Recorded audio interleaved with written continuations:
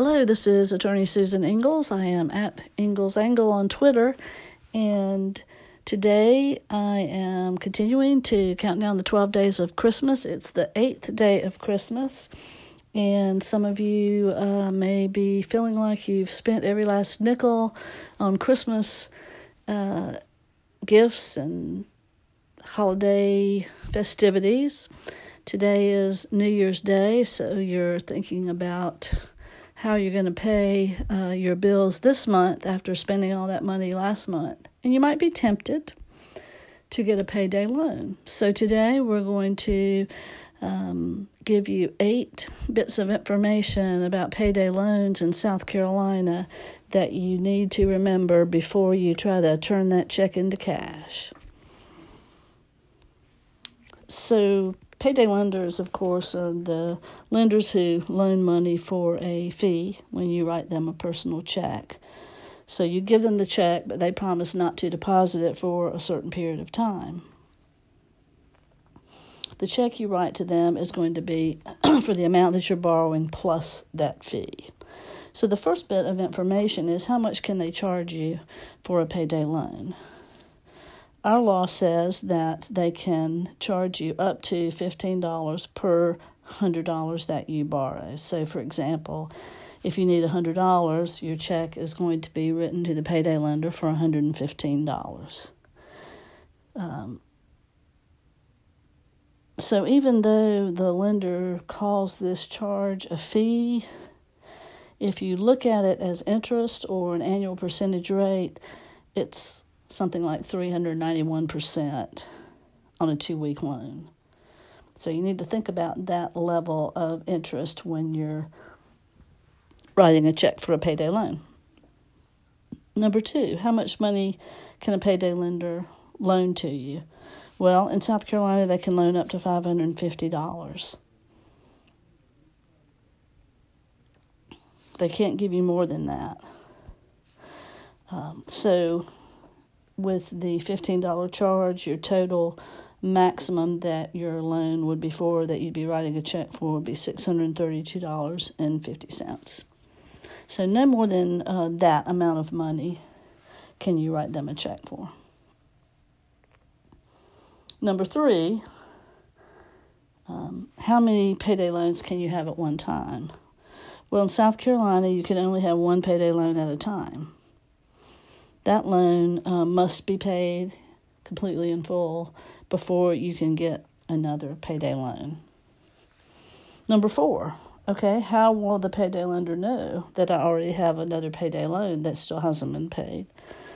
Well, when they lend you the money, when they do the transaction with you, they're required to put your information into a database.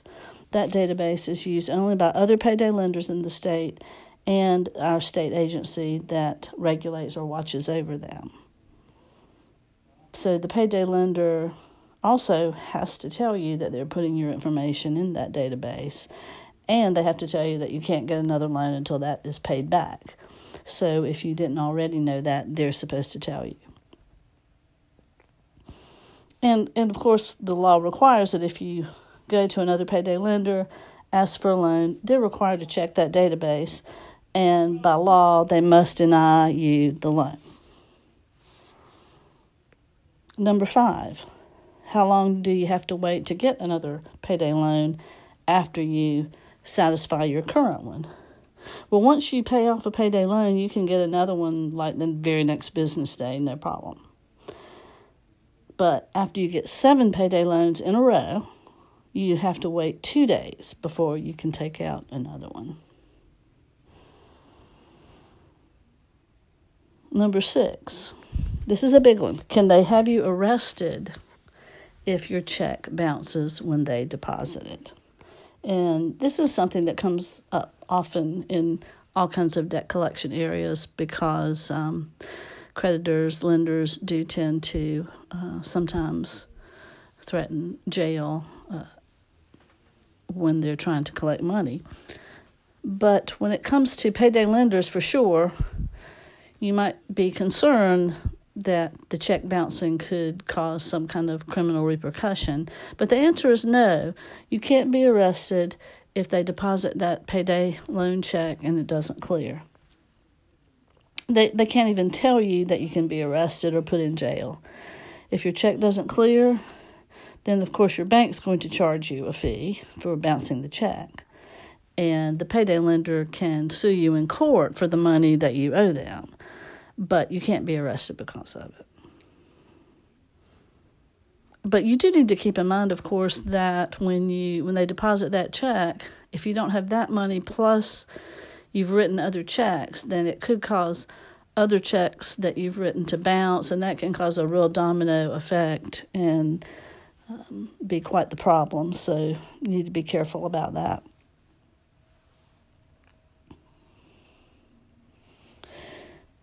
Number 7, the contract that you have with the payday lender has to be in writing by law. It has to set out all these things that I've been talking about, all the terms of the loan.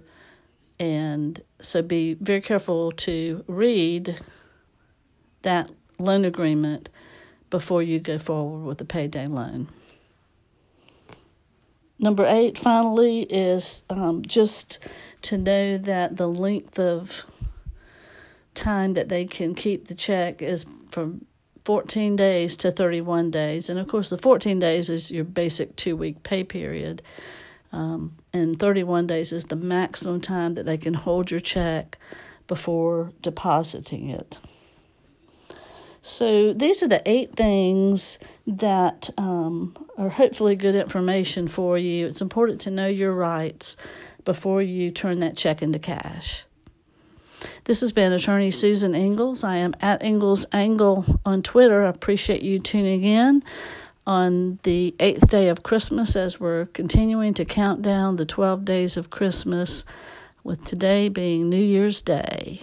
Thanks for tuning in, and tune in tomorrow when we'll be giving you 9 bits of information on the 9th day of Christmas. Thanks again for tuning in.